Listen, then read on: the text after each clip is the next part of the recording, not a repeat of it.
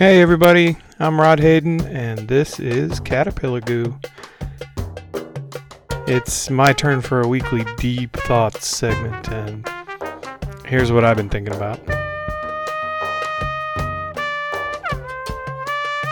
One of the executives at my job posted a link on Facebook a couple weeks ago.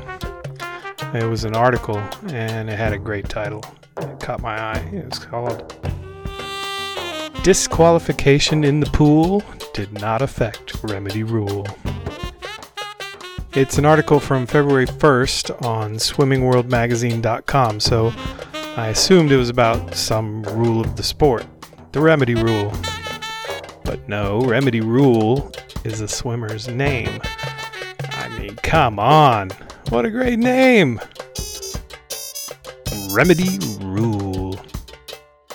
Remedy Rule swims for the Texas Longhorns, and at a national meet last year, after turning in the best race of her life and beating her previous best time in the 200 fly by a full second, her time was erased from the books by disqualification.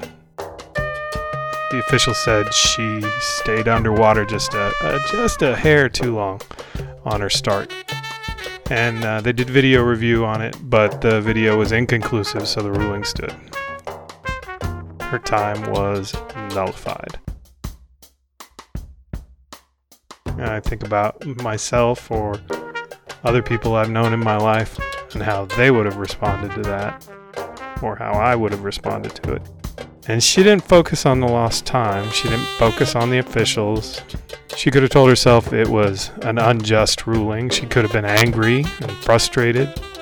She could have latched on to the idea that she was robbed, that her team was robbed, that the world had treated her unfairly. But she didn't do any of that. Instead, within minutes, she was smiling. She walked away from the meet with a determination prove herself again. She's not angry. She's hungry. She talks about the pride she has for the work she did and the progress she made in the year before the meet, and the pride she has for the work she's doing and the progress she's making now and the year after. And that's amazing to me. That's grace. That's maturity. That's a real and meaningful grasp on what it means to be happy and to grow. And I don't know where that comes from. Is it an attitude that can be chosen? Is it an attitude that's learned by some people in some environments with the right parents and the right teachers and the right coaches? Is it something that's inherent in the personality of some people, completely independent of their circumstances? Is it divine or is it human? So that's what I'm thinking about this week. How do we handle adversity with a smile and a determination to persevere instead of with anger and frustration, instead of externalizing blame and embracing victimhood? If you know how to do it, if you know what the secret is, drop me a line. I want to hear it. I've done well in changing my attitude over the last few years, but I wonder, how would I respond to real adversity? Something greater than divorce.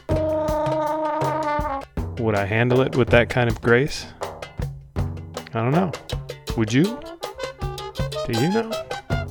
Thanks for listening, y'all. See you next time.